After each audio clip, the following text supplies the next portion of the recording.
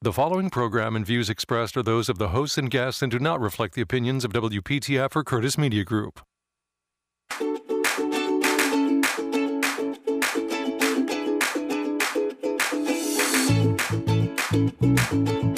Welcome to Heart Health Radio with board-certified cardiologist and internal medicine specialist, Dr. Franklin Weefall. Heart Health Radio.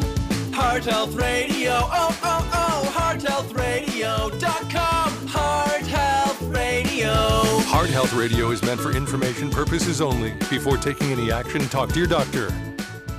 This is Heart Health Radio, live in person at the North Carolina Pet Expo. Dave Alexander along with Dr. Franklin Weefald. Hello, sir. How you doing? I am excellent today. I think that they should have a pet expo every weekend.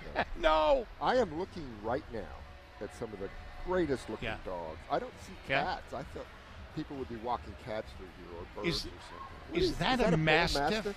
That's what I thought. Yeah, and then right is a Bernese Mountain Dog. Yeah. And then I've seen a Shih Tzu. Yes. And every single dog. And the neat thing is, it's not like some fella showed up at a booth with a bunch of Mastiffs or a bunch of Shih Tzus. People are bringing their dogs here. Yeah. And so bring your dog here. We are at the North Carolina State Fairgrounds. I think it's a couple of dollars to get in. It's not worth mentioning. Yeah. I have no idea how much it costs. The cool part about today's event is that we're going to be live here from top to finish from noon to 3 because we've got another show. I've got another show coming up after this. But we're going to talk about pets and health. And whatever else you want to talk about. Okay. Yeah. All right. Well, we're taking callers, right? There's always stuff that's off the beaten path that we get into.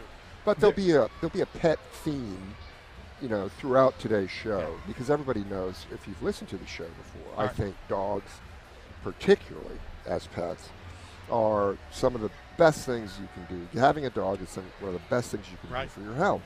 And we're going to explain the two major ways that it is. Okay. You sent me two conflicting articles, as you always do. Right. One, are the pets the new probiotic? Which kind of makes sense because your attitude is always play in the dirt. And if you can't play in the dirt, maybe you could play with individuals that play in the dirt. When you have a dog, if your dog goes outside, which they all do. I don't know any dog that's only an indoor dog. Right. They're going to track things into your house. Right. So you get to play in the dirt in your house on the basis of your dog. And you think this is a positive thing? It's a completely positive thing. My wife spends hundreds of dollars to eliminate the dirt. You want to keep your house clean. That's obvious. Yeah. That's for reasons above and beyond, health-wise. Yeah. But what I want to tell you is you don't have to worry about your dog making you sick. It's just the opposite. Okay. And so, everybody will hear that you can get diseases from your animals. And that's true. If your dog is sick, your dog might be able to pass something on to you. And I found an article where they talk about salmonella and pasturella. Sure, if your dog gets salmonellosis and what's this thing? Leaves something all over your carpet, then sure, you want to clean that up, But if a dog tracks things in from the outside, that's a good thing. And we're going to talk about why. What is this one right here? Yersinia enterocolitis. Oh, yeah. I had that twice. You had that? Yeah. I did. Yersinia? I did, but I took antibiotics and it went away. When a patient of mine has a diarrheal illness, there are things you check for. One is Yersinia. Yeah. Then you check for pasturella. You check for salmonella. You get that through a stool culture. Those things are treatable, and they're taken care of. And yes, it's possible you can get it from your sick dog, but it's extremely rare. Right. And what you obviously want to do is watch your dog and see if it's sick. Right. Now, one of the problems is, do you feed your dog table food? No. I don't give either. Him sometimes a little scrap. It was my first. These are my first two animals I have now, but I don't serve table food to. Right. And, one of the problems is they get a hold of something, you might have, loose stools, and then you don't know if they're sick or not, and you get worried that you're going to get something from them. Yeah. But, when an animal's sick, you can tell. Right. And what I don't want you to do is read all about the different things that you can get. I mean, Coxiella burnetii, that's a horrible disease. And Yeah. sure, animals can give you illnesses when they're sick. But that's one of the reasons why you want your dog to be outside and playing with other dogs, is because that makes them healthier too. So this gets us into the concept that pets, and especially dogs, are what we call the new probiotic. Right. And what does that mean? If you take probiotics, those are actually germs. Those are bacteria. Those are the good germs. And what everybody has to remember is that you have more bacteria in your gut and Right. on your skin than you have cells in your body. They Right. are what we call commensal organisms. They work with your body. So if you didn't have bacteria in your gut, you could not digest anything. Right. Because the bacteria help break down the food that you eat into the individual nutrients that are good.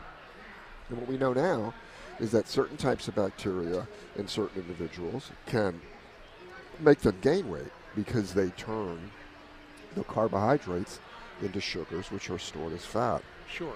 Have you ever met a person who eats like 4,000 calories a day and his Yes. skin is a rail?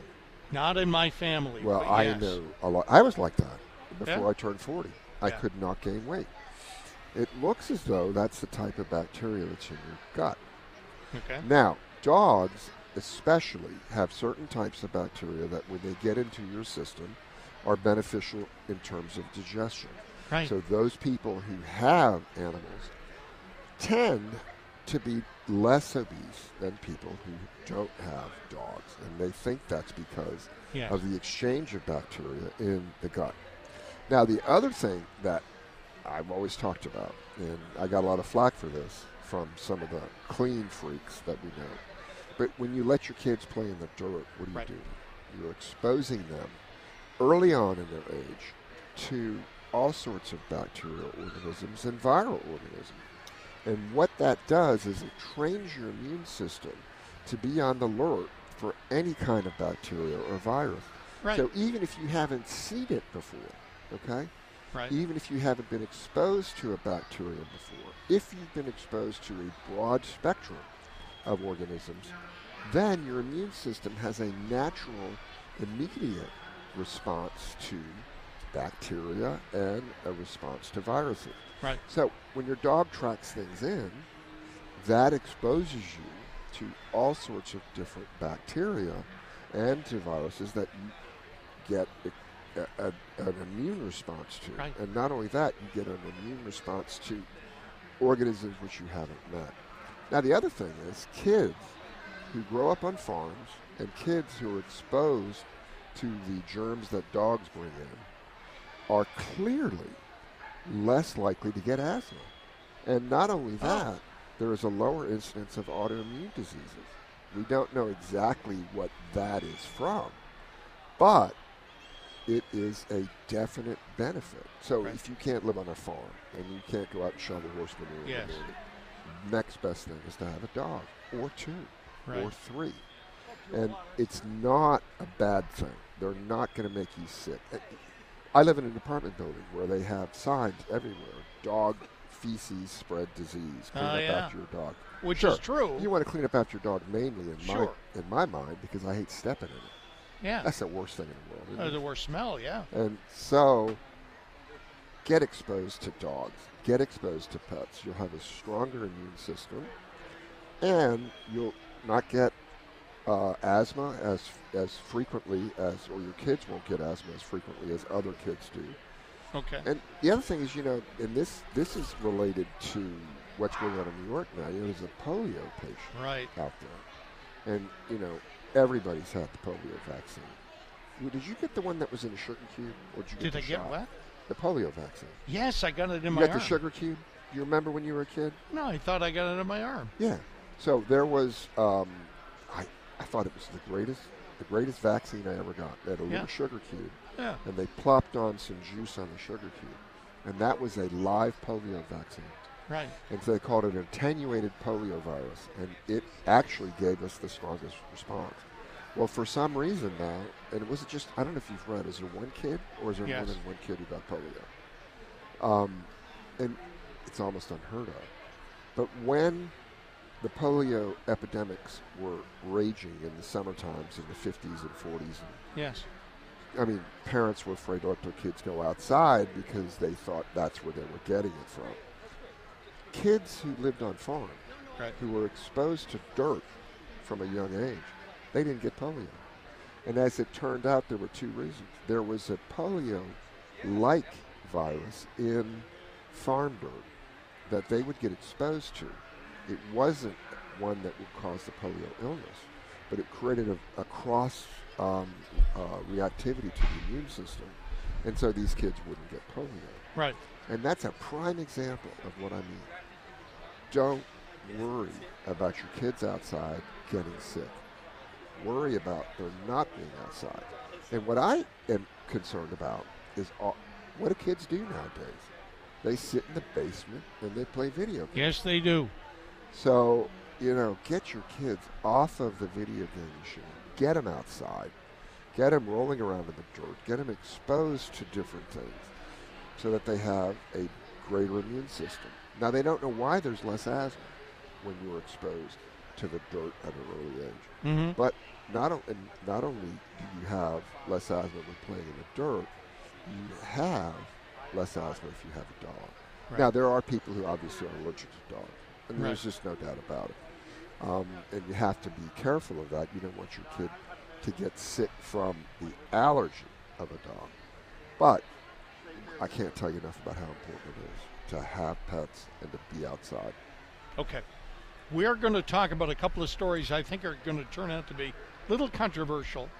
Dr. Fauci and coronavirus research, we're not going to spend a long time on it, but we're pretty sure that he may not have been telling 100%. And that's a very important at all times. And the other one is Meta, which used to be called Facebook. Meta has been helping U.S. hospitals target healthcare ads. This angers me. It's, I think, one of the biggest scandals in my mind. Yeah. It should be one of the biggest scandals in healthcare in a long time. Well, this explains all the ads I get about healthcare and specific things that I have that I haven't mentioned on the radio. But there's the ad right there. Absolutely. On my Facebook. All right, that's coming up. This is Heart Health Radio. We are live at the North Carolina State Fairgrounds, the Exposition Center, and we'd love to see you here at the WPTF booth on Heart Health Radio, FM 98.5 and AM 680, WPTF.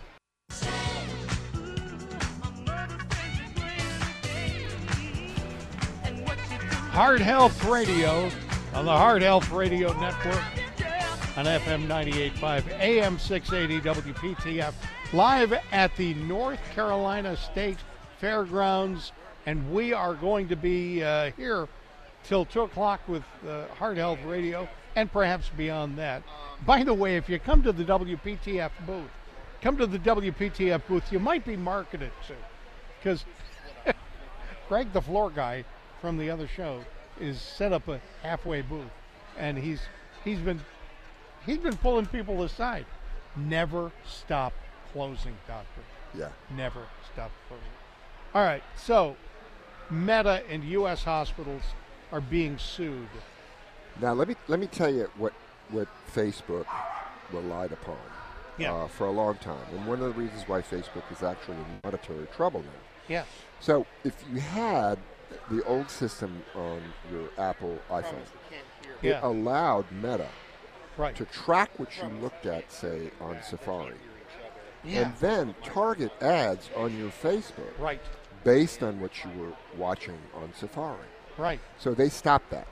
And they won't allow them to crosstalk into your other apps. Right. And I always get the questions when I pull up an app, do you want to allow us to crosstalk?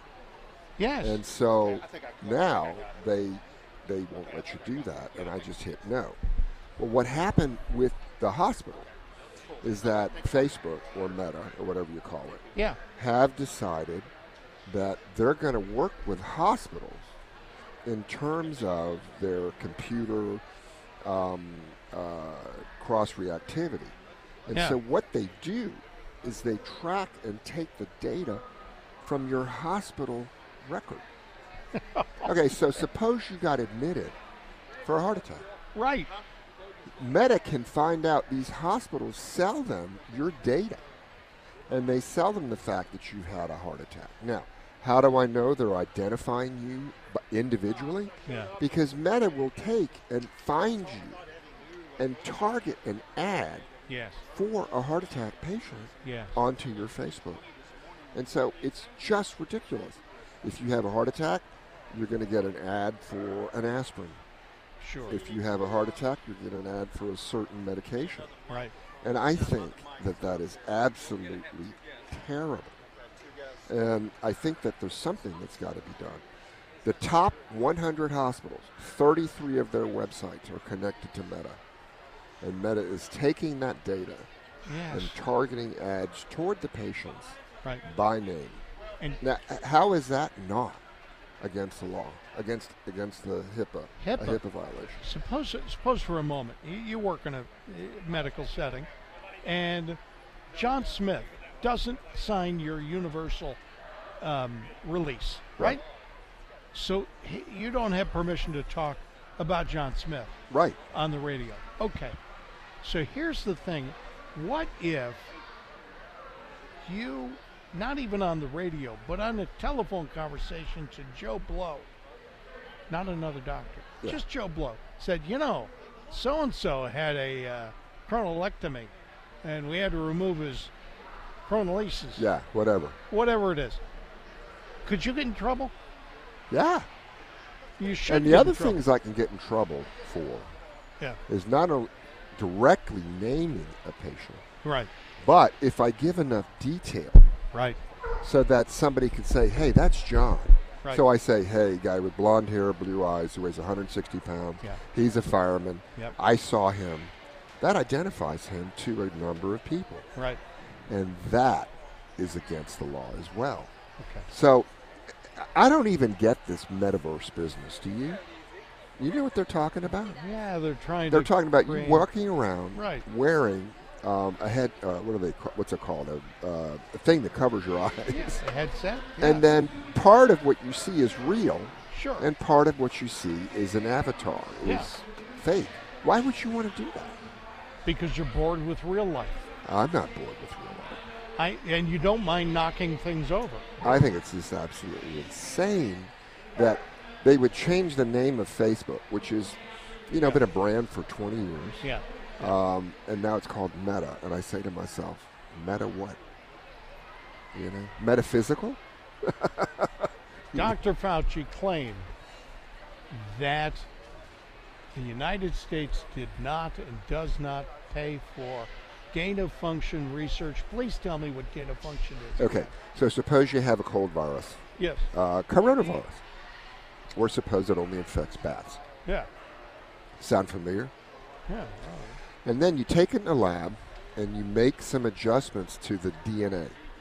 Right. And you do that either by cross-reacting them so that they mix their DNA in a cell and other stuff comes out. Or you actually take genetic engineering and you put DNA in there. Well, then it becomes able to infect humans. And this is clearly what they were trying to do. Why? They were trying to find a way to take a coronavirus that only infected bats and make it infective in humans. Right. And what they say the reason is that they wanted to be able to develop a vaccine so that if in nature this happened, they would be able to step in and say, we have a vaccine against this. Yeah. But what happened, and I'm sorry, I think the preponderance of evidence is that what happened is, yes, they did some genetic messing around, and they made this thing.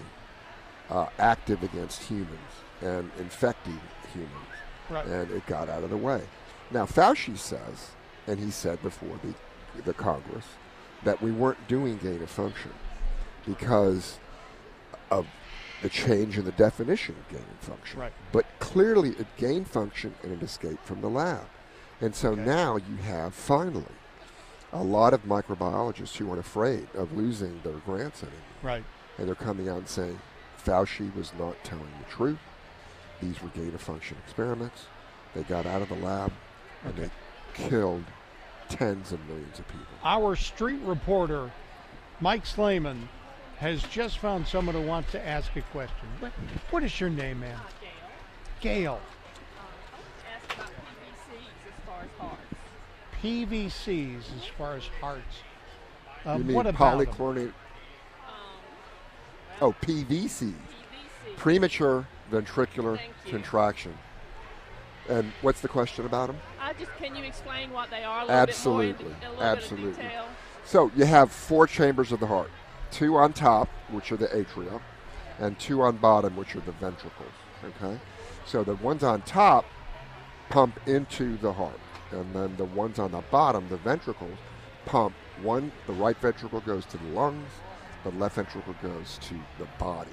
And so you have this constant pumping action that gets blood flowing in the right direction. The normal electricity starts in the top, in the atria, and then travels down, allowing the atria to contract, travels down to the bottom, and allows the ventricles to contract. Every now and then, the bottom part of the heart gets excited. Okay. Have you ever had a muscle twitch? So that's what it is.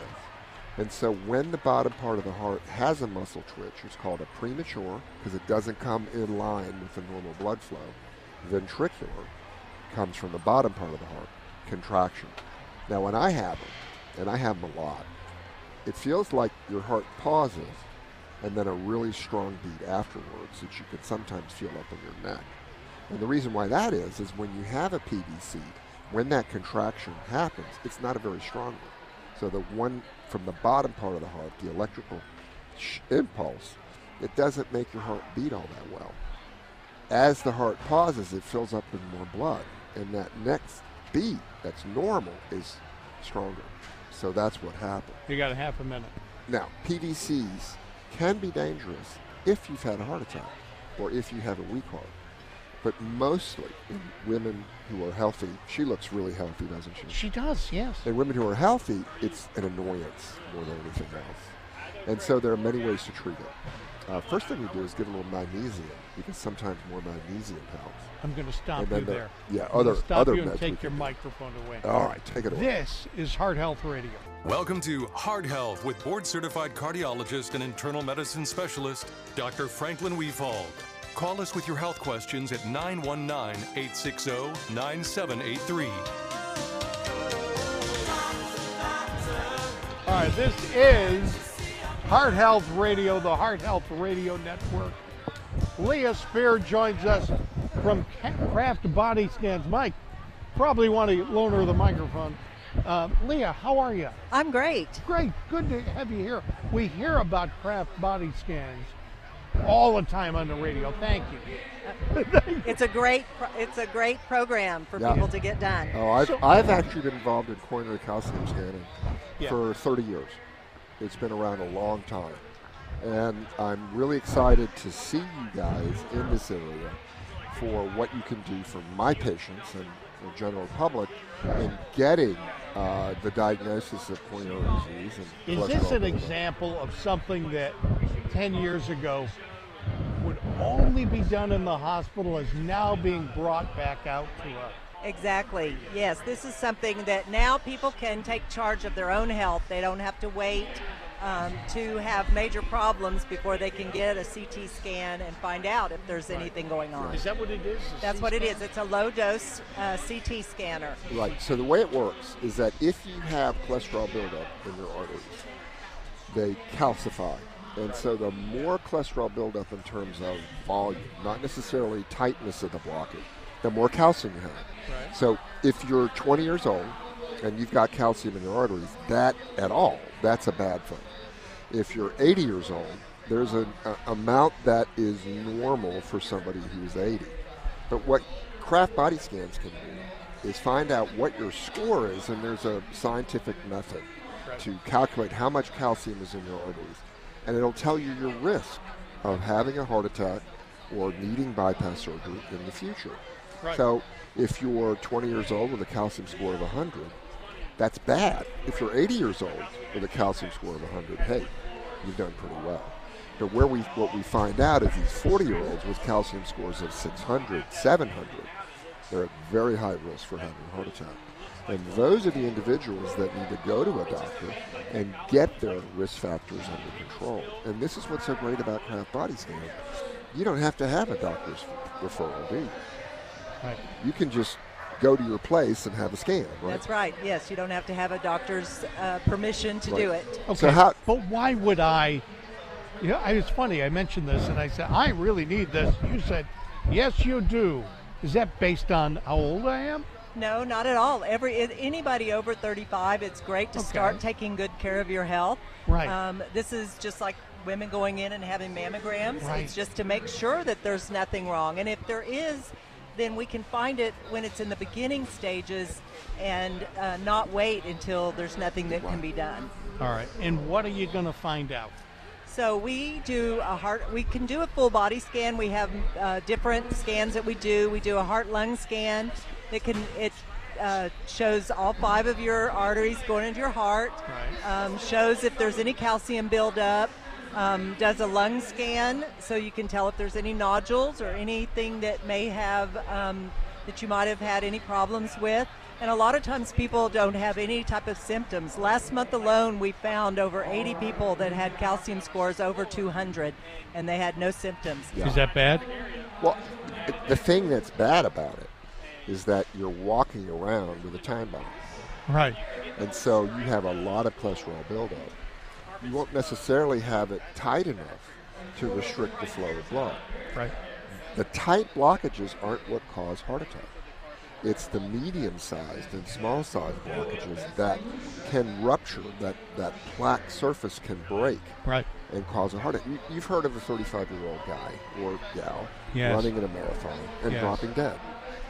They never had chest discomfort. And the reason is they had cholesterol buildup, but it wasn't tight enough to restrict the flow of blood.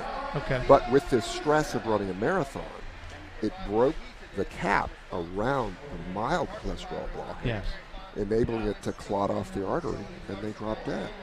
Right. So if you've got a family history, especially, if you smoke, if you've got diabetes, if you have high blood pressure, if you don't have a dog, Right. get the scan. The amount of radiation is minimal. It's Right. just nothing. Right. And it'll tell you, are you at risk? If you are, what is your risk? And it's like a kick in the you-know-what. Yeah. Get yourself to a doctor. Get your risk factors under control. If you have high cholesterol, get it treated. Now, we always say we may be over-treating with statin. People Sure. who have high cholesterol may not need the statin. Well, let me tell you, if you have a calcium score of 0 and you're 70 years old Yes. and your cholesterol is high, you may not need the statin. Right. And that's what this test can also help us with. Right. It's just fantastic. You guys also do the low-dose lung cancer lung scans? Yes, we do lung scans. I'm telling you, if you're a smoker, get this scan. Yeah. I have found 5 people this year alone who were smokers who had tiny cancers that were picked up on the lung cancer screening CT. They had their cancer removed Right. and they're cured. And like Dr. Weefall, Yes. they quit smoking. They what? Quit smoking. Oh, yeah. Good. It's fantastic. Now let me ask you about your full body scan. All right. What does that entail? And why would somebody want to get a full body Well, scan? because there are over 80 other organs in your body besides heart You're and lung. kidding. And No. So this can show your kidneys, your liver, your thyroid. It goes all the way down to mid-thigh level. And so for men, prostate cancer is one Yeah. of the major Can you pick killers. up prostate cancer on Yes. a CT? Yes. On your CT? Yes. I better get one. Get 2. Maybe. Get to the I have small. 2 prostates. Yeah. You have 2 prostates? Yeah. The other thing we do is virtual colonoscopies. Now, and tell me about that. Okay? Oh, Now, is my that favorite painful? kind. Is that where they put something in your what and then inflate it? Yes. And Yes. it's got a little bit of contrast around it. It coats the inside. You can pick up polyps and cancers that way. Yes. It only takes five minutes or so. Anytime it's a woman in there having it done, I stay in there and watch. So Yeah. I've seen it done many times. It's a little You bit have to painful. prep for it like you you have do? to prep for it just like a regular colonoscopy, but you do not have to be anesthetized, so you can just drive yourself in and drive yourself out. It shows the inside and the outside of the colon, which when you go for a traditional colonoscopy, it only gets the inside. So you can tell the wall thickness. That's right. And whether on there's an a infection in the traditional wall. colonoscopy, there's always a chance of rupturing the colon. This has no chance of rupturing the colon because they're not sticking anything up in there. They're just Yeah, but blowing you air. can't overinflate it. No, they don't. It's very measured. So, no, they can't do that. Let me ask you, do people come back for seconds and thirds? Okay. I don't think you want to have that done more than once every 10 years. Okay, all right. Leah, thank you. You bet. Thank you very Listen, much for having Leah us. Kraft Body How do- Scan, what's the number they can All right. call? How do we get you?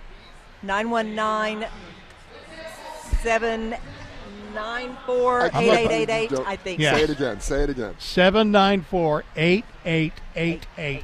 Yes. It's a And niner. online, 1-9er. Google Kraft Body Scan. That's right. And I'm the office manager there. If you call in, you can talk to me, and I'll get you And scheduled. so everybody knows I am not being paid by No, them. no. This is something that I definitely believe in as a physician, cardiologist, somebody trying to get people to find out what the risks are so they don't have to have a stent and don't have to have Thank bypass. you. Thank you very much for having me. And right, thanks for bye-bye. being on.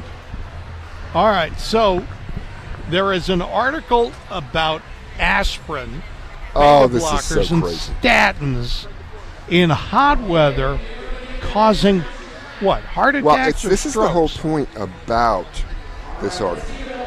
It is so completely back-asswards Yeah? that it's just ridiculous. All right, so what does the article say? The article says that if you're on aspirin, a beta blocker, and a statin, Right. you have a higher risk of a heart attack in the summer. Ah. Now, we've always talked about causality. Yes. Yes. Okay, so, suppose you're wearing a black hat Yeah. in the summertime, Yeah. and you are in the heat, Yes. and you wind up getting overheated. Yes. Is it that the black hat is causing you to be overheated, Well, could be. or is it that you are engaged in an activity where you're wearing a hat and Right. you wind up getting overheated by that situation? Now, that may not be the best explanation. Okay. But if you need to take an aspirin and a beta blocker and a statin, what Yes. does that mean? That means you are at very high risk of a heart attack to begin with. Sure. If you are not taking an aspirin, if you are not taking a beta blocker, and if you're not taking a statin, it generally means that you're at low risk for a heart attack. Okay. So when you're in the heat and you have a high risk for a heart attack, even if you are protected, so to speak, from a heart attack by an aspirin, a beta blocker, or a statin, you're much more likely to have a heart attack. So it's not the aspirin, the beta blocker, and the statin Right. causing you to have a heart attack. Right. It's your pre-existing condition. The fact that I need those things Right. because I'm sick. Right. So if you're wearing a black hat, but you have, say, diabetes and you're dehydrated, Right. it's not the black hat that causes you to pass out. Oh, that's It's what the it fact is. that you are oversensitive or more likely to be suffering from that. So I don't recommend black hats in the summer, but I No. also don't recommend people who are on aspirin, beta blockers, and statins because of their high risk for a heart attack to be out in the heat without protection from the heat. Okay? So Right. when you read this article, you're going to say, oh my God, I got to quit my aspirin, quit my beta blocker, quit my statin, because this article says I'm going to have a heart attack from those medicines. And it's a complete lie. And Right. I want people to realize, take your medicine, but take precautions in this heat. We've talked about how to do it. Wear a white hat. Wear white loose clothing. Don't go out in the middle of the day. If you get overheated, take a cold drink bottle or a can and put it up to your neck where your carotid artery and jugular vein can be cool. The blood can be cooled and bring your temperature down immediately. Okay. I saw an article where they've got a picture of this guy who clearly has exercised a lot to excess. He's got a six-pack. I had a six-pack once, but I drank one. So now I have 5. But the point is, this guy just looked ripped. And this is also remarkable new pill with the same health benefits as actual exercise. Yeah, this is also an incredibly stupid story. Because what they're talking about is not even proven in terms of these chemicals. So what they say is that if you can find a vitamin that will release some molecular messages that they claim will help your body, specifically what exercise does. It's just crazy how these people can bring these things up. And it's Dr. Chu Tang. I don't know who the hell he is. He's from the Australian National University. Yeah. And he's claiming he's going to be able to develop a pill that lets these bottled up messages that help your muscles get stronger. There's nothing that's going to happen in the next 10 years that's going to do this. So don't ever believe that you're going to be able to take a pill and have the same amount of benefit as exercise, because there's so much to exercise that is multifactorial. When you exercise, you dilate your arteries. When you exercise, your muscles contract more in a beneficial fashion. Your levels of stress hormones go down. There's no way that a single pill is going to be able to do this.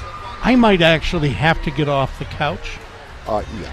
In order to gain the... All right. Absolutely. Off the couch, out the door. But don't do it in the heat of the summer, in the midday. With a black hat. Don't exercise in the midday. I'm telling you. How many of these young kids you see running like mad at 2 o'clock in the afternoon along the side of the road, getting all the car exhaust? And it's 100 degrees out. You're against that. That is the worst exercise you can do. Because number one, you're going to get dehydrated. When you're dehydrated, your muscles have a high propensity to start to break down because they're not getting enough of the oxygenation and clearance of something called lactic acid. I have taken care of several young men running outside at 2 in the afternoon in 110 degree weather who've gotten what's called rhabdomyolysis. And that is when the actual muscle tissue breaks down and releases something called myoglobin into your bloodstream. Now, myoglobin in the bloodstream, in the muscle, it's great because it stores oxygen and lets your muscles function better. But when the muscles break down because of the high heat and dehydration, it gets into the bloodstream, and you know what it does? It kills your kidney. You get acute kidney failure, wind up on dialysis, and hope your kidneys come back. So please, and I think one of the reasons why they do this, they look so good when they're running alongside of the road. They're buff. Talk about a six-pack. Do you really think, guys, that a woman is going to stop and get to know you on the side of the road? You're too sweaty. Yeah. So don't do it. It doesn't help you. In fact, it destroys your body. Most smart women have already heard this show, and they look at that guy running in 90-degree heat, and they say, I'm not going to talk to that idiot. Yeah, he's an idiot. He doesn't. He's going to have kidney failure and muscle breakdown. We are at the North Carolina State Fairgrounds, the Pet Expo. And let me tell you, if you're heading to the Pet Expo, bring your pet, because your dog or cat is, dog, as long as they are good among other dogs, is very welcome here. And if you want to come on by, we are at the North Carolina Exposition Center, which is kind of behind the Jim Grant building. And we're going to be here for a good long time, so stop on by. This is Heart Health Radio and the Heart Health Radio Network. Well, you know you make me wanna...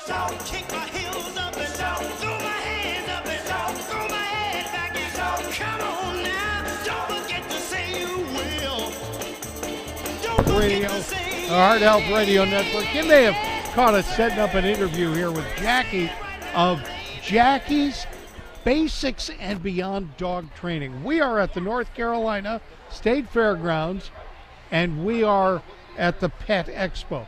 Very busy. There was a point I was going to make before the break. If you come here, bring your pet. Yes. Bring your dog. But here's the thing. And your husband, and you know, the wallet and that sort of thing. But the other important thing is plan to park a little bit farther away from the building than you might for other expos. Because Jackie, back me up here. This is a popular expo.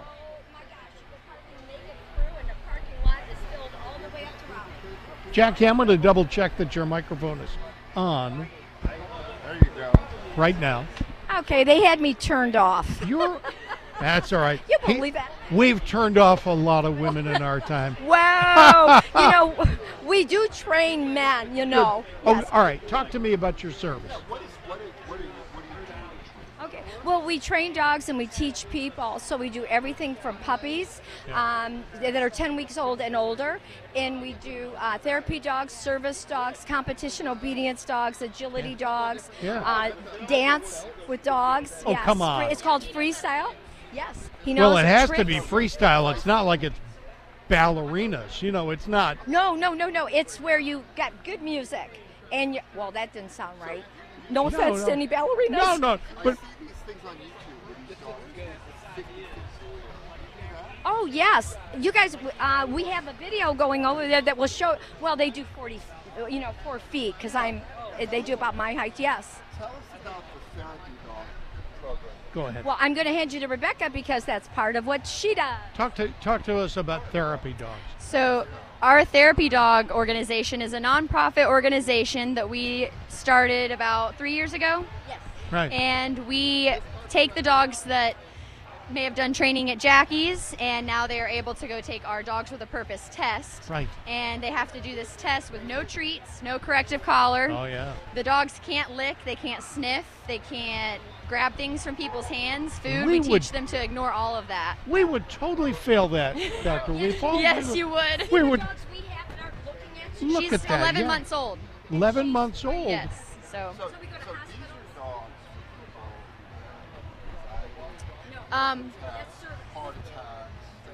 therapy dogs are ones that we train the owner and the dog to go out to make people's lives better at nursing Yeah. homes, hospitals. This is a service dog that is going to be Chas for me. Yes, and they take their dog out, and like we have one that goes to the like. There's one right there being pet by the lady in the wheelchair. She takes him to UNC Hospital, and he visits patients Yes. and makes their days better. That's great. Thank Yes. you very much. Yes. Thank you, both of you. Thank you. How would someone contact you? Training and all this. You would look up Jackie's Basics and Beyond Dog Training, Good. and if you go to the website, that has our phone number, email, and how to contact us. We've been in Cary area for over 11 years, so a lot of it's from vets and word of mouth that we have built a business. Yeah. Is there a place that you bring your dogs to? Yes. You go to No, it's a location, and it's a very big, and it's indoor and air conditioned. But a what? No. What do we?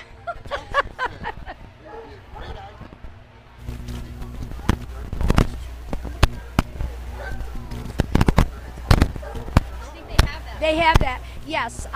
That would. Yeah.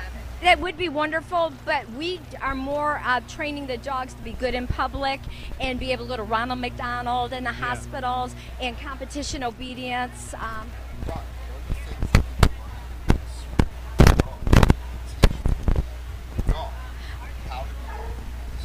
So I see what's happening. He's probably builds pools. That's why you're doing that, right? Oh no! So are you watching my heart just go ah? We're talking about how therapy dogs help people with their heart. It actually is proven. That is? Yes. Jackie, thank you. Appreciate it. Thank you. Thank you. We talked about that. Okay, I'm going to have you talk into this microphone. Oh, okay. Mine, I'm not working. Yeah, I think yours is not working. Tell me, Okay. please, does owning a dog improve your health? I know that Absolutely. the article we pulled out says so. Yep. Absolutely does. Tell me why. So let's talk about the ways owning a dog improves your health. And one of the ways is that it improves your immune system. We've talked about that earlier today.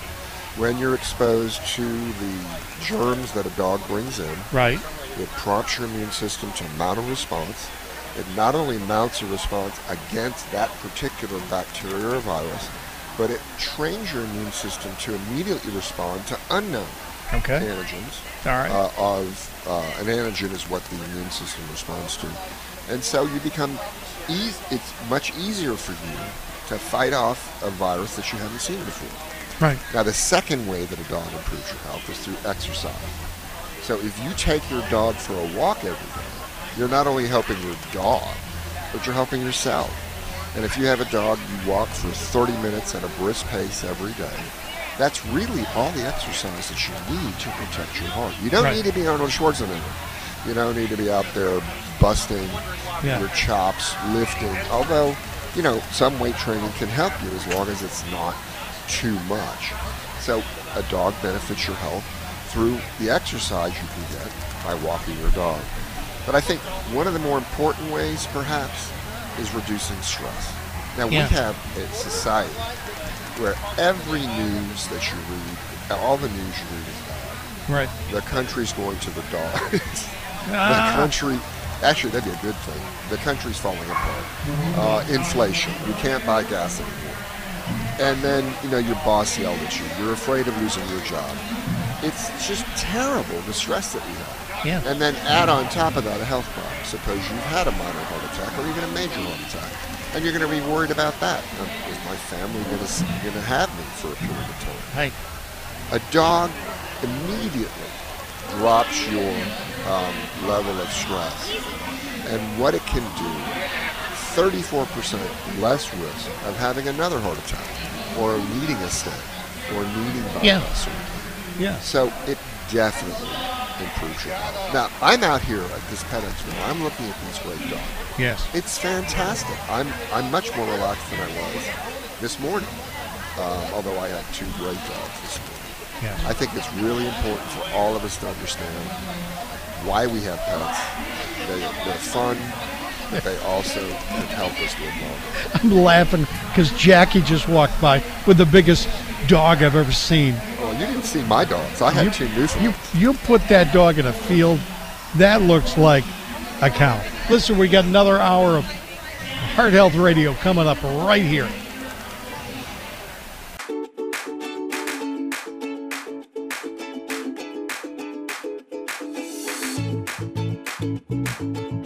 Welcome to Heart Health Radio with board-certified cardiologist and internal medicine specialist, Dr. Franklin Weefald. Heart Health Radio. Heart Health Radio. Oh, oh, oh. HeartHealthRadio.com. Heart Health Radio. Heart Health Radio is meant for information purposes only. Before taking any action, talk to your doctor.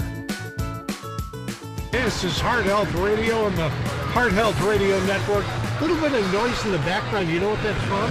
North Carolina Pet Expo. And we are enjoying ourselves this afternoon. Be a great thing for you to bring the kids to. Everybody and their sister brought their dog. I didn't see a... Now I see a parakeet? You see a parakeet? Yeah, right over there. Is it She's real? blocking your way. Yeah. Okay. Amazing. All right. Well, we've got somebody here to talk about how to clean up. And maybe if you have a sick pet, we can find a way to do the right stuff and get it all cleaned up. All right. What is your first name? Chatter. Chatter from Zero Res. Talk to me about Zero Res.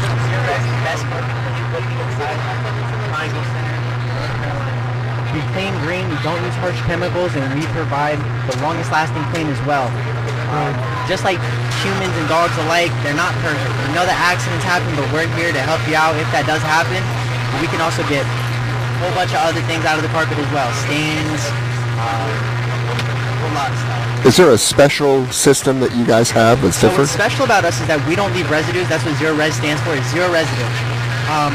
You're not using soap, are you? No, sir. So our water does most of the cleaning.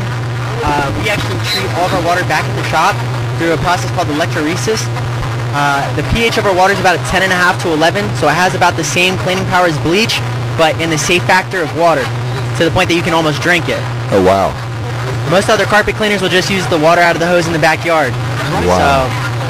Now, what is in it? How does the process actually work? So we actually add an electrolyte to the water through that process, electrolysis, where we'll actually split the atoms. Yeah, so we'll actually split the atoms of the water and we'll substitute it back in. It's one of our insights. It's one of our insights. I apologize for the extra sound. Tell me again what is in the water. So the water is just an electrolyte. Right.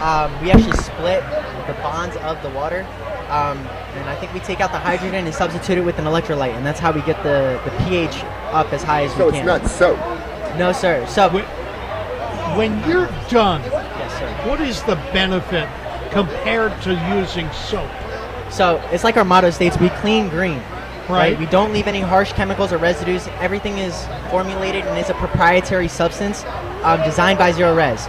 So there's nobody else on the market that can do what we do, and nobody else can offer the same services. So suppose I have a dog that's sick, that's got a bad infection, and he leaves a mess on my dog. Yeah. You can clean it up and take the stain away, but are you also getting rid of everything that's in there that we don't like? The bacteria, things like that? Yes, sir. So there are a couple methods that we have to clean up stains. Depending on the severity, it depends on the treatment that we can do.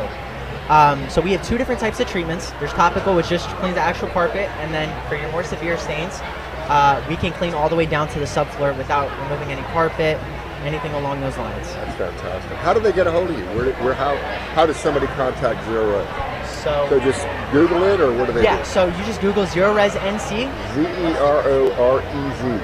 NC.com. NC.com. Or they can reach us at our phone number. I believe it's 919-995-0000. Fantastic. All right, thank you. Well, thank you so much for having me on. Appreciate you guys. Absolutely, and this Take is care. great. Take care. This is Heart Health Radio and the Heart Health Radio Network. Let's see here. There's an article about gout. Yeah. Gout flare-ups and heart risk. Absolutely. Is there a connection? Absolutely. Any type of inflammatory disease. All right, so you look at gout. What is gout? Gout is a situation where you have too much uric acid in your bloodstream. Uric acid can crystallize. Right.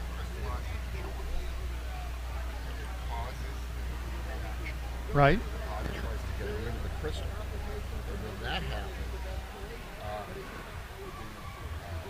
The total body inflammation situation comes up. And when your whole body is inflamed, the arteries in your heart can rupture the smooth plaque that's containing the cholesterol and cause a heart attack. So it is absolutely true. If you are prone to gout, if you have an acute gouty attack, and you have them frequently, you're at much more risk of a heart attack and stroke than someone who doesn't have gout. Now, that's why it's so important to get your gout treated. Now, how do we treat gout? Please. First thing you do, if you don't have severe diabetes, we give prednisone or a steroid that immediately tamps down the immune reaction to the crystals in your joints. The second thing we do is give something called colchicine. Now, colchicine is a very unique anti-inflammatory agent. It works by preventing these little tubes inside your immune cells from working properly, so that the immune cells don't react as strongly, and your whole inflammation system, your whole inflammatory system comes down. So what we know now is that colchicine is an amazing drug for all sorts of different inflammatory conditions. Pericarditis, you get a viral infection around the sac of the heart. Colchicine is actually a great drug for that. So if you have gout, it's important that you try to tamp down as many gout attacks as you're having, because it can inflame your whole body and lead to a higher risk of heart attack and stroke. If you have gout, go see your GP, go see your rheumatologist. There are ways to keep it from coming back. There is a medicine called allopurinol, which can lower the amount of uric acid in your bloodstream and prevent gout attacks in the future. You've got to be careful if you have kidney problems, because allopurinol can be a problem if you have weak kidneys. So Yeah. That's why it's important to get this problem Yeah. attacked and prevent yourself from having a gout attack. My dad, probably 25, 30 years ago, had gout flare-ups, and he would self-medicate with aspirin. No, he'd probably take aspirin, because in those days, if you hurt, you'd take aspirin. He would feed himself a lot of orange juice. Really? Was that a wives' tale? I don't know. Oh, but okay. one of the things I haven't talked about is is not guaranteed. Diet. Yeah, it used to be gout was the rich man's disease. I don't know if you know that. Back in the 1800s, you look at Charles Dickens would write stories, and the rich men would be suffering from their gout attacks. Well, that's because they used to eat a lot of meat, or organ meat. Right. Liver. Yeah. Kidney. They are loaded with things called purine. Yeah. Okay, and that can lead to a high level of uric acid, and that participates in your bloodstream, and that participates the gout attack. Yeah. So if you have gout, you'll want to talk to your doctor about the kind of foods to avoid, and they're organ meats, basically. And you also might want to cut back on your intake of regular meat, too, because in certain situations when you're very sensitive to developing high uric acids, it can be meat in your diet, or excess meat in your diet that can do it, too. Is this a genetic thing? Do I have to worry about it? It's clearly people who. There are plenty of people who eat organ meats, who eat liver, who eat whatever. Have you ever had I like liver in certain situations. I like liver, yeah. Have you ever had a kidney? No. I don't think I'm a brain. Have you ever had brain? No, thank you. No, thank you. But those things were delicacies at one point in time, and I think people still eat them. Yeah. But sweetbread, you know what that is? A sweetbread? Oh, no. What is pancreas. Really? People eat pancreases. I didn't know that. Is there much meat to the pancreas? I don't know. It's just the organ juiciness, I guess. I don't know how you even make them. But so there's dietary concerns, but there's clearly a genetic component, because plenty of people eat those things and don't get gout. Right. So.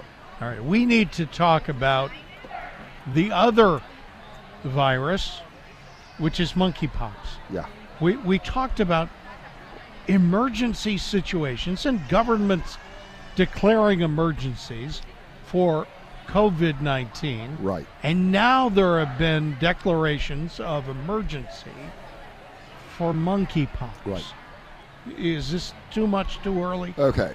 I am not going to get in trouble with the medical board here. If they want to declare an emergency, I understand why. Sure. Okay. But this is in no way, shape, or form nearly what we've experienced with COVID. It's not like you're going to walk into a restaurant without a mask and get monkeypox. I'm sorry. Right. It's not going to happen.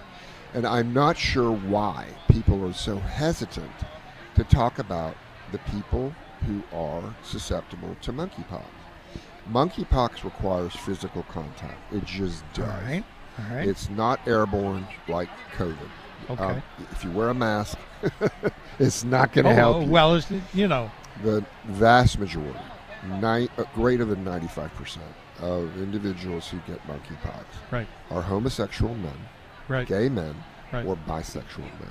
Okay. And the biggest outbreaks that we've seen, the biggest outbreak in the U.S., as far as I know so far, occurred in Provincetown during a gathering of gay men.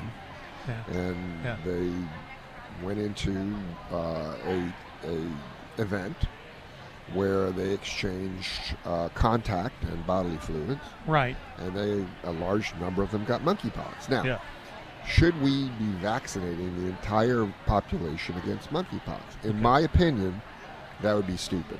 Okay. What we need to do in terms of declaring an emergency for monkeypox is educate the public about who is at risk and the behaviors that lead to a higher risk of monkeypox. Right. We should not be hesitant to do so, because we are not trying to stigmatize those individuals who are at higher risk. We're trying to protect them. You know what We're trying to protect them. You know what they haven't said, that they hesitate to say, is sexually transmitted disease. It is.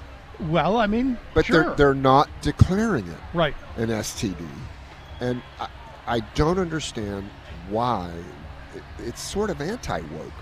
I mean, if we're to accept, and we should, people's like, I'm not going to use the word lifestyle. We've been criticized for using Yeah. people, who they are, okay, who they are from birth even, I guess.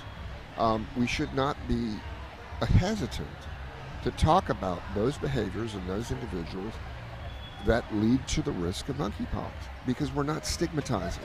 Right. We are trying to get the word out in a public health situation to protect these individuals from getting sick.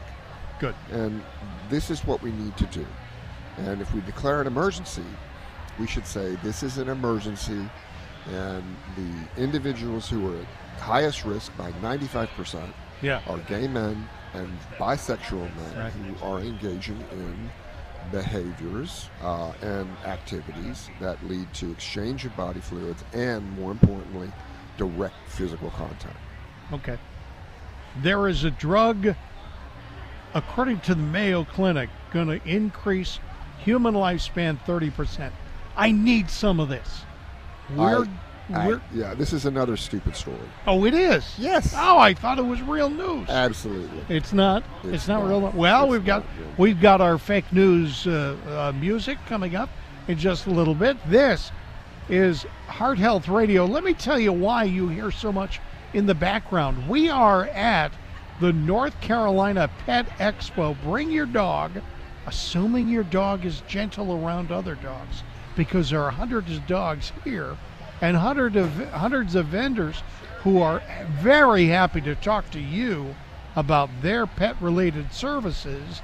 That is coming up, or that's going on right now through the whole weekend. We're going to talk about this drug that's going to make me live 30% longer. 30% longer. That's almost half. We'll talk about that coming up next. This is Heart Health Radio. You're a fraud, you're a fake, and you are lying through your teeth. You're irrelevant, malevolent, and weak. You're fake news. Coming up in just a moment, we've got to talk to Ed in Raleigh first. Ed, go ahead. You are on with Dr. Weefald from the North Carolina Pet Expo at the State Fairgrounds. Hi, Ed.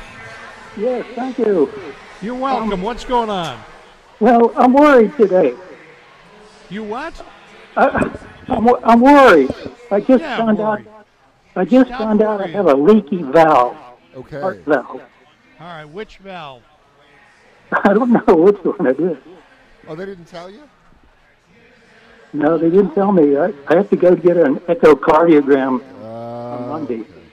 Right. So tell me, is this what happened? Your doctor listened to your chest and said you got a leaky valve? Yes. Okay.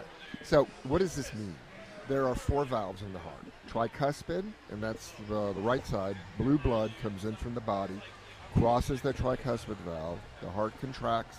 It goes out the pulmonic valve, and the tricuspid valve closes. Then it circles through the lungs, gets oxygen, comes into the left side of the heart, crosses the mitral valve. The heart pumps. The mitral valve closes, the aortic valve opens. So a leaky valve doesn't mean that the blood's leaking out of your heart. What it means is, for example, when the mitral valve is supposed to close so that blood doesn't flow back into the lungs but goes out into the body, it may not close all the way. And so some blood can flow backwards into the left upper part of the heart, and that makes a noise. Makes a noise. It's called a murmur. And it sounds like that's this. what he called it. That. Sounds like this. Instead of lub-dub, it'll be lub-dub, lub-dub. Tell him how much blood is maybe squeaking backwards. Well, it depends, okay? And so the loudness of the murmur, and again, a murmur is not a disease. A murmur is just what the doctor hears.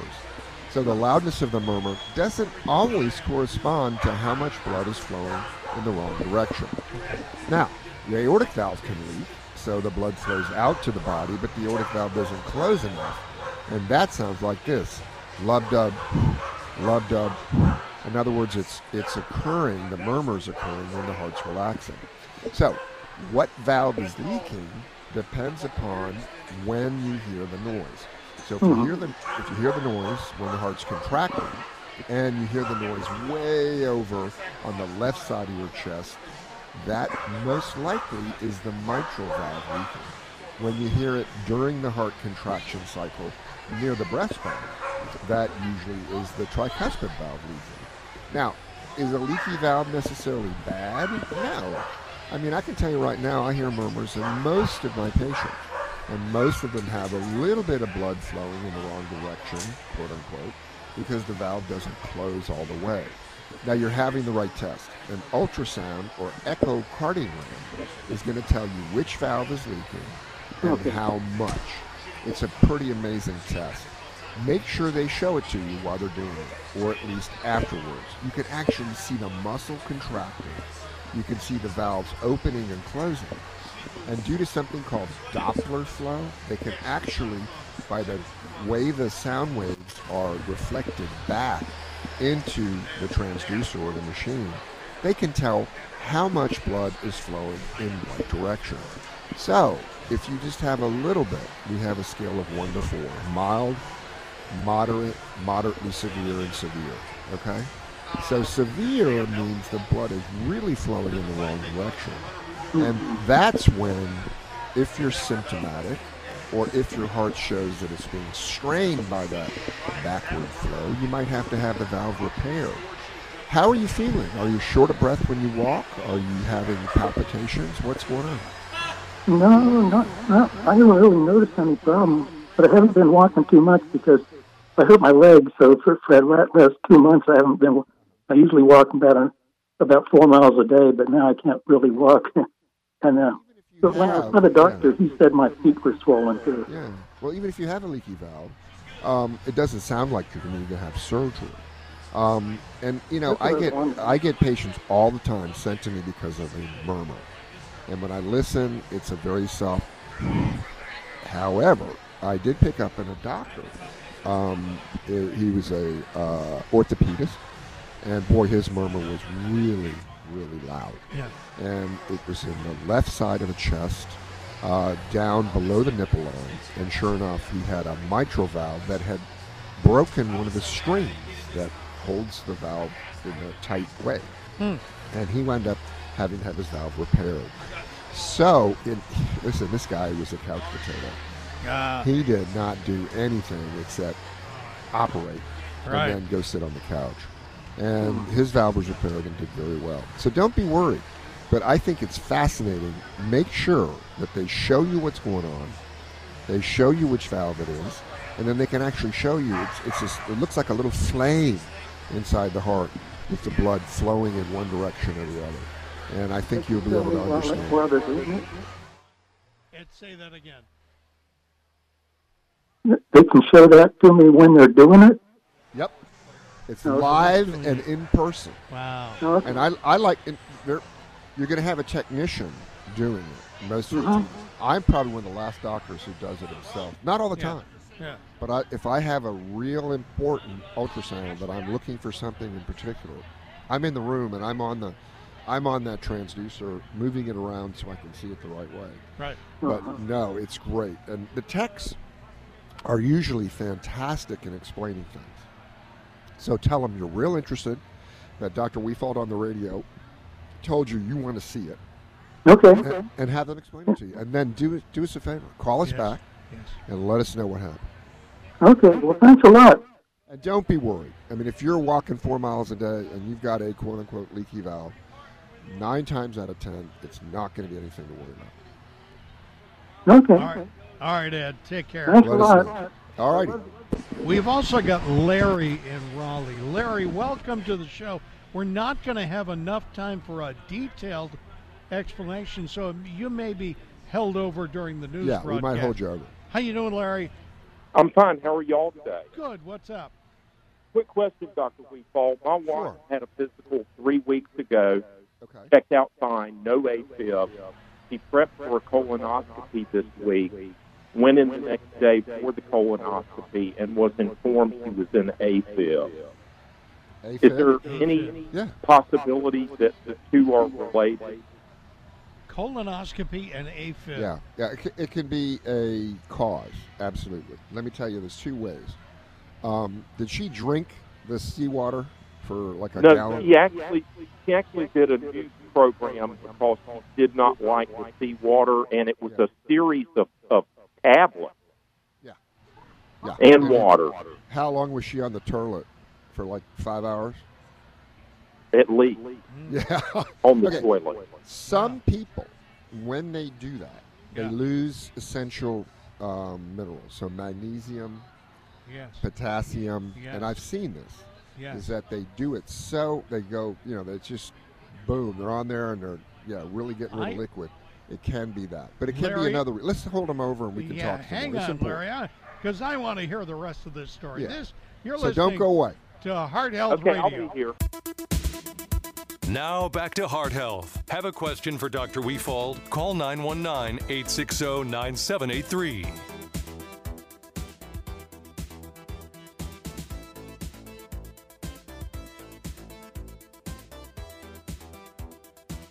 The reason is the hot asphalt. Are we on the air right now? Yes, we're back. Oh my gosh, we're back. We're chit-chatting about dogs wearing shoes, and we missed the I want to say this. Yeah. All the people who have come here with their pets, I'm amazed. Yeah. Because there is not a single poop on this in the whole place. Well, maybe not in our I got area. puppies, okay? And I am not the greatest. I sort of say, I give them 6 months. Okay? Eventually they'll learn. And I've been cleaning up my floors for ages. But there's nothing. Nobody's stopped to clean up anything. It's just amazing. That's a good thing. All right, Larry in Raleigh is with us. Yeah. We were talking about this cause and effect, maybe a cause and effect. It may be a cause and effect. So one of the things that can happen when you poop for 5 hours, you lose magnesium, potassium, you can lose all sorts of minerals. Yeah. And that can cause a fib. What is that? That is when the upper chamber of the heart is fluttering. It's not contracting in a normal manner. Is she still in fibrillation now? Yes. She's wearing a heart monitor, and actually, Dr. Weefald, I told her if she could see you, she'd probably benefit from that. But I guess she's going to see her primary care physician first Monday. But we're really concerned about it because they gave her a drug in the ER after we took her there that, I guess had the hopes of bringing her out of it. But thus far, as of today, she's still in it. And can she feel it? In other words, is there any possibility she had it before she went into the colonoscopy? Well, we've been questioning that. But my question was, we do know that she had her physical 3 weeks ago, and her doctor listened to her heart and made no mention of AFib. Yeah. Okay. So we do know 3 weeks ago she had no history of it. Right. And now, one thing that, let me add this, Dr. Weefald, my apologies for interrupting maybe. You go ahead. The doctor did say, look, your cholesterol is elevated now, and put her on Lipitor, and then 3 days, I would say, 2 or 3 days after she started that, he told me that it made her feel bad. Yeah. So we don't know if that may be a cause and effect for a possible thing, or whether it was coincidental. We just don't know. We're kind of at a loss for it. But she has no history of it. Yeah. How old is she again? Until now. How old is she again? She just turned 70. Oh, that's young.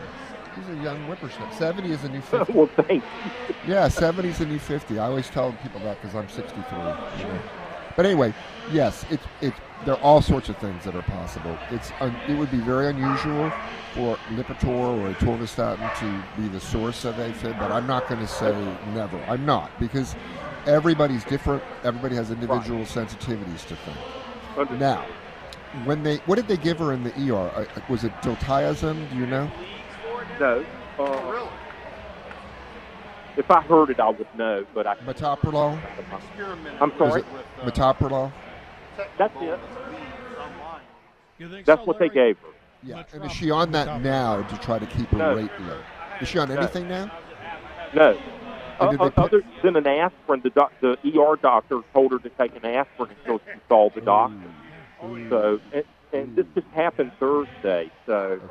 She was unable to get. Well, she was only able to get an appointment with her primary for the first of the week, on Friday because we literally ended up not getting home until like 5 o'clock from the ER. Well, hopefully she'll break out of it. But let me just say this. At age 70, she is at a higher risk to have a stroke from the AFib than, say, somebody who's 30. And aspirin is not enough to prevent strokes in people with AFib. Now, I'm not going to treat her over the phone. I'm just going to use her as an example, okay? The aspirin affects what we call the platelets. Those are the little tiny cells that promote or help with clotting in the bloodstream. It makes them less likely to form clots. But aspirin does not reduce the risk of stroke significantly in somebody with AFib.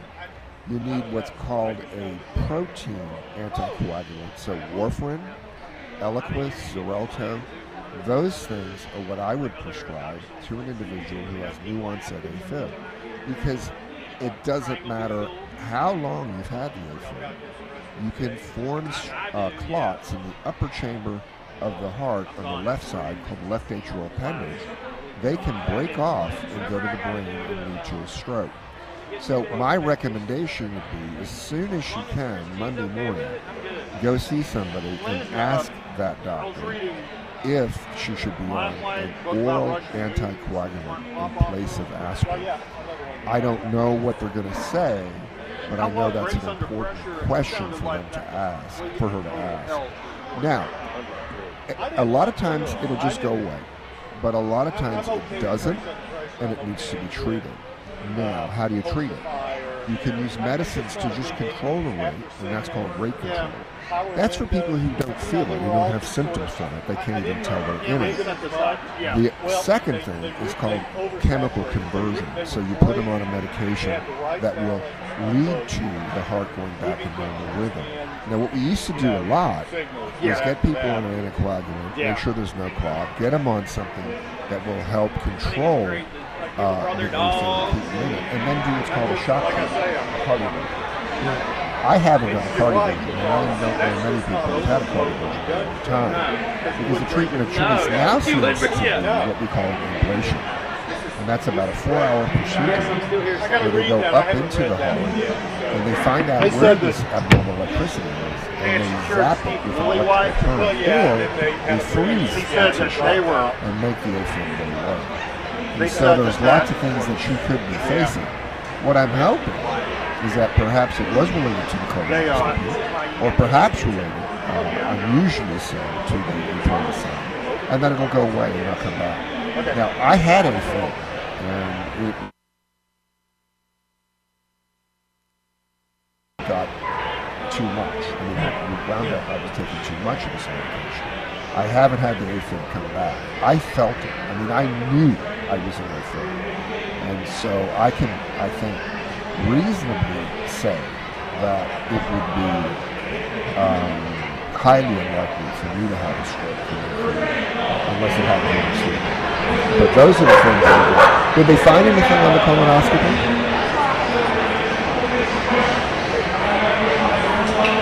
Larry, did they find anything on the colonoscopy? Look at the doggies! Unfortunately, dogs are drowned out there. Yeah, we're having some technical. Suddenly we have a hard time hearing the phone.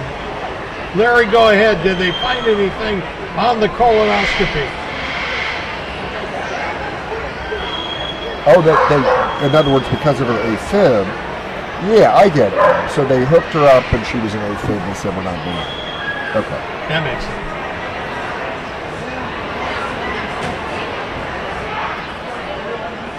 All right, we can't hear Larry. Larry, we're going to be on next week, and we're going to be in studio. We look forward to hearing from you, especially after your wife has. Yeah, let us know. Call us next week. We'll be in the studio, and we shouldn't have these problems. Let us know what the doctor found and what she's going to have done. All right, thank you, Larry. This is Heart Health Radio and the Heart Health Radio Network.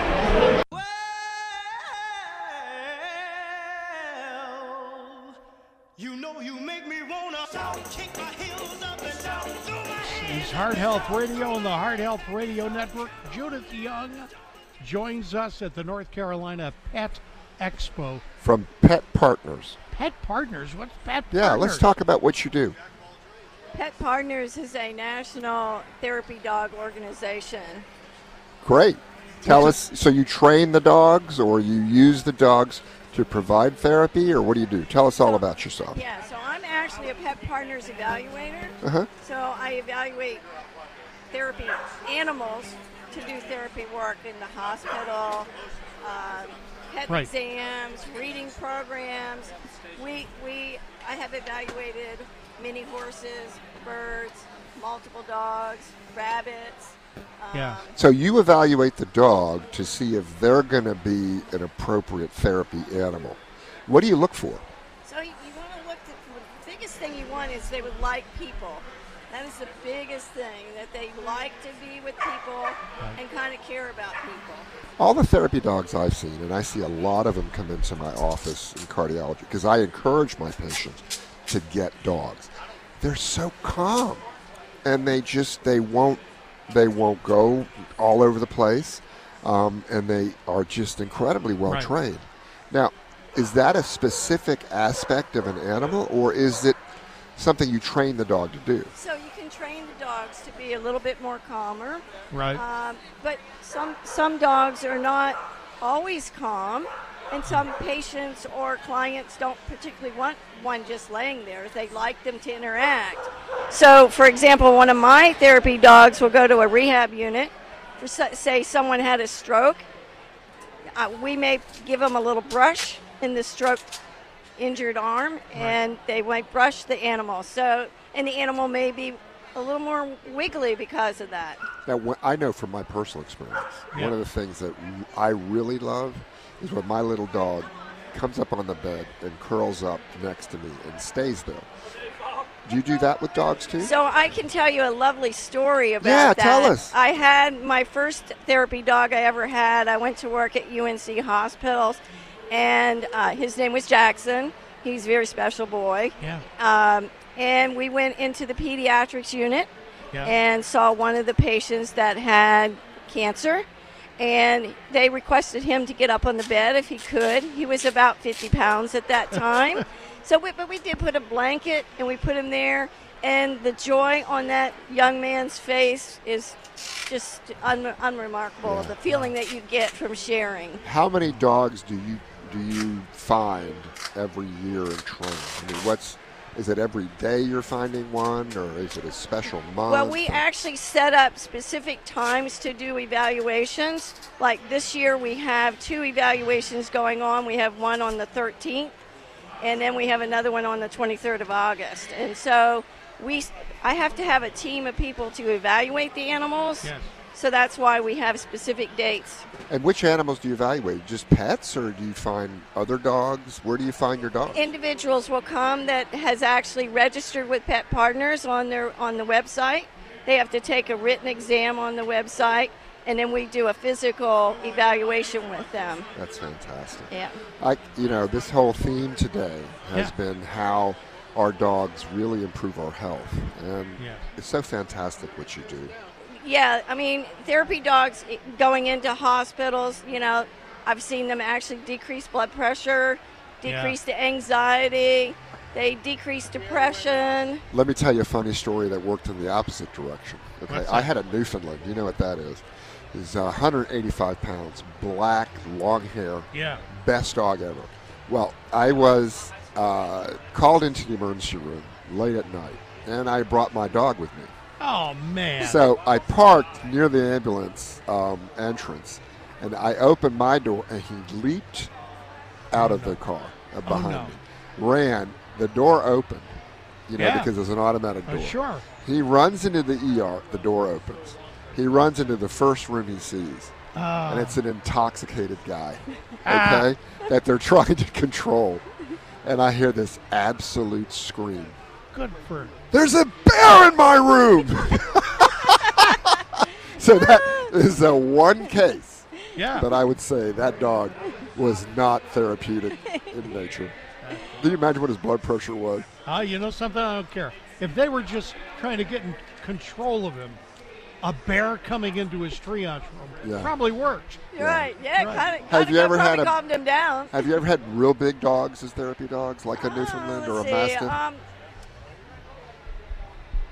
Probably 150. They can be. Are they mostly golden retrievers or? Oh, there's so many different. Is there one breed? breed that's better than the other, or more likely to be? I think it has to do with their personality and the fact that they like people. Yeah. So it could be any breed, but any type of dog. You don't use pit bulls, do you? Well, I have to say I actually had registered a pit bull once. Yeah. That was absolutely a sweetheart. Really? Passed the test with flying colors. So it all depends on the dog. Wow. All right. Or the animal. We can, because we can do other animals too. Do you do parrots and stuff like that? I actually registered a white dove in our group. So. Wow, that makes sense. They're the white dove of peace and it was stuff beautiful. like that. Yeah. I've heard crazy stories Yeah. about people bringing mini horses on an airplane as a Yes. therapy animal. Yeah. Now, I'm sorry, but do you really believe that that's something we so should that do? may be what the confusion is between therapy dog and service dog. Okay. So if they brought it on the airplane, it would probably had to been service dog. Okay. An emotional or a mini support horse or Yeah. whatever, which Yes. is different than therapy work. Okay. Therapy work, the dog or animal, is for everyone. Right. So they can be petted. I and get what loved. you're saying.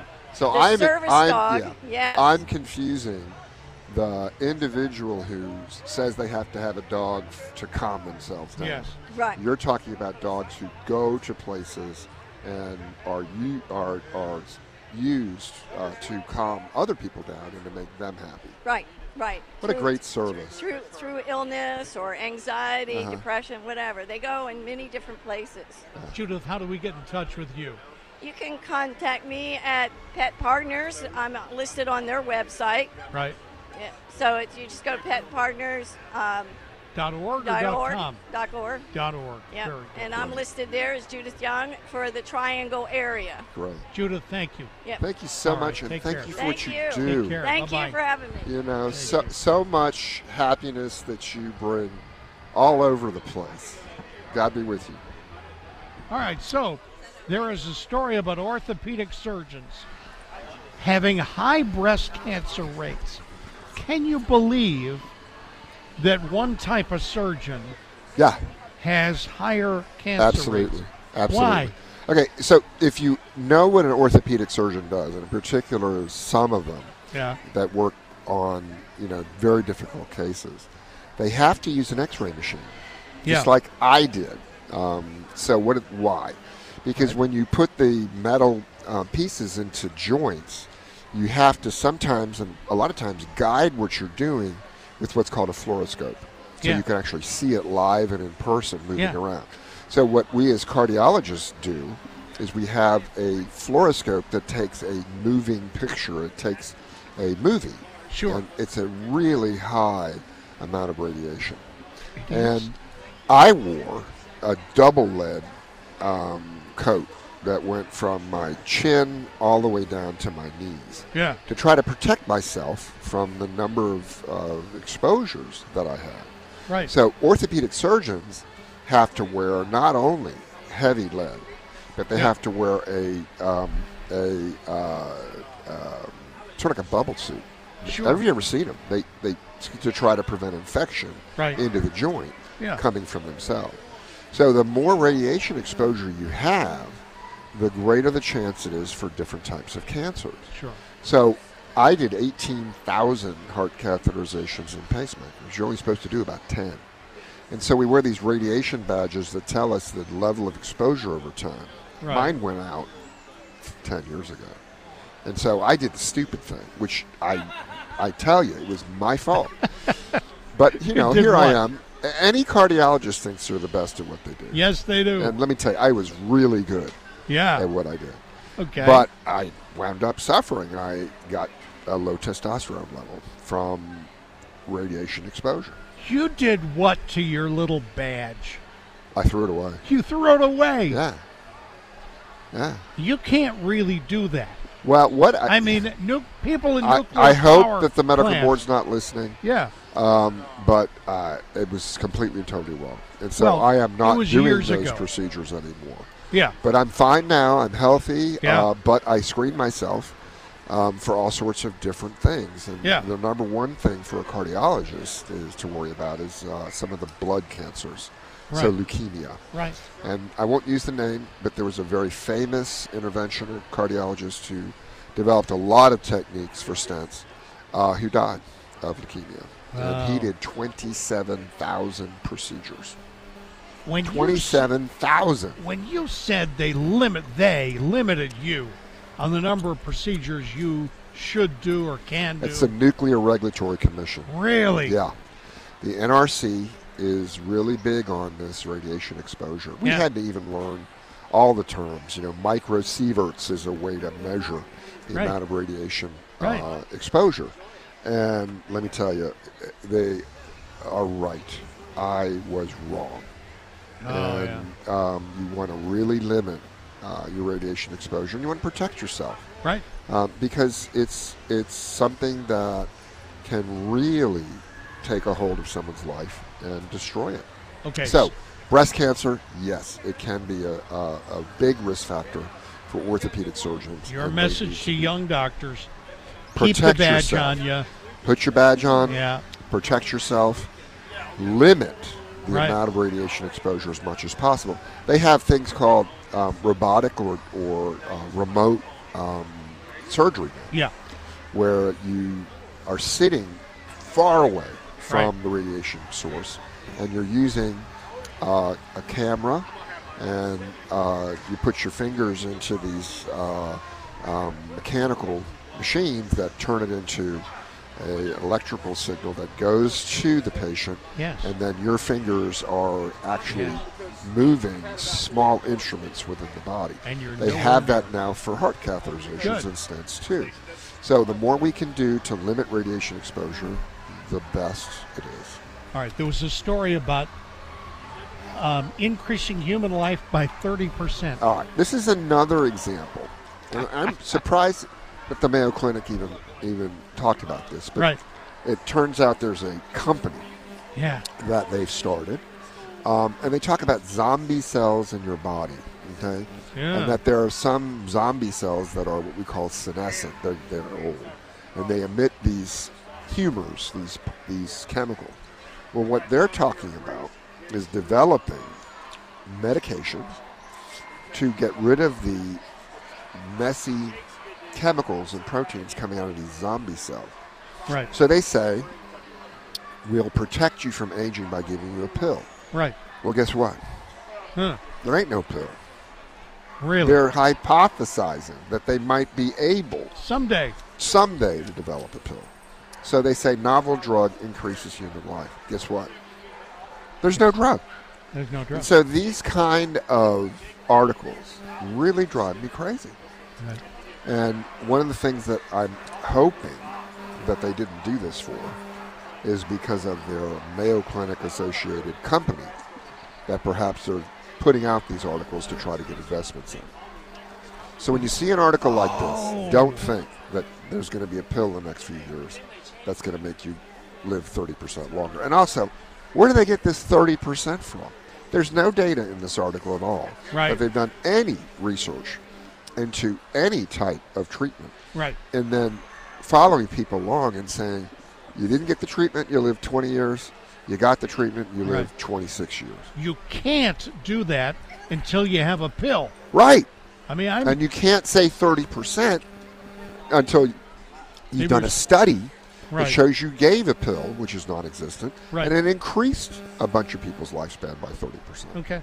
Drives me crazy. All right. There was, I read that if you, a primary care doctor, in order to fulfill all of the things that you're supposed to do, all those charting, all the, what do you call it when you put the text into So let me the tell you chart? about my life. Yeah. Okay? Even as a cardiologist and doing Don't internal complain, because other people have hard life Well, too. But okay. yeah, go ahead. Okay, so my life. Yeah. I see 20 Hi. to 30 patients a day. I am not going to try to do my notes while I'm seeing the patient. Thank you. Because they make you do that now in order to get paid, and you have to do it a certain length of a note. So what's happening now is that I have to work all weekend putting my notes together for the patients I saw the week before. Sure. And then the other thing about it is every single test now needs what's called a prior authorization. Mm-hmm. And so that's a tremendous amount of work. It's driving us crazy. And it's driving people to quit. And it's driving people in medical school into the specialties like dermatology, where you don't have to do that. So we're going to be back next week, assuming you've got Saturday off. Some of Saturday. This is my therapy. All Talk right. about therapy dogs, therapy radio. This is Heart Health Radio.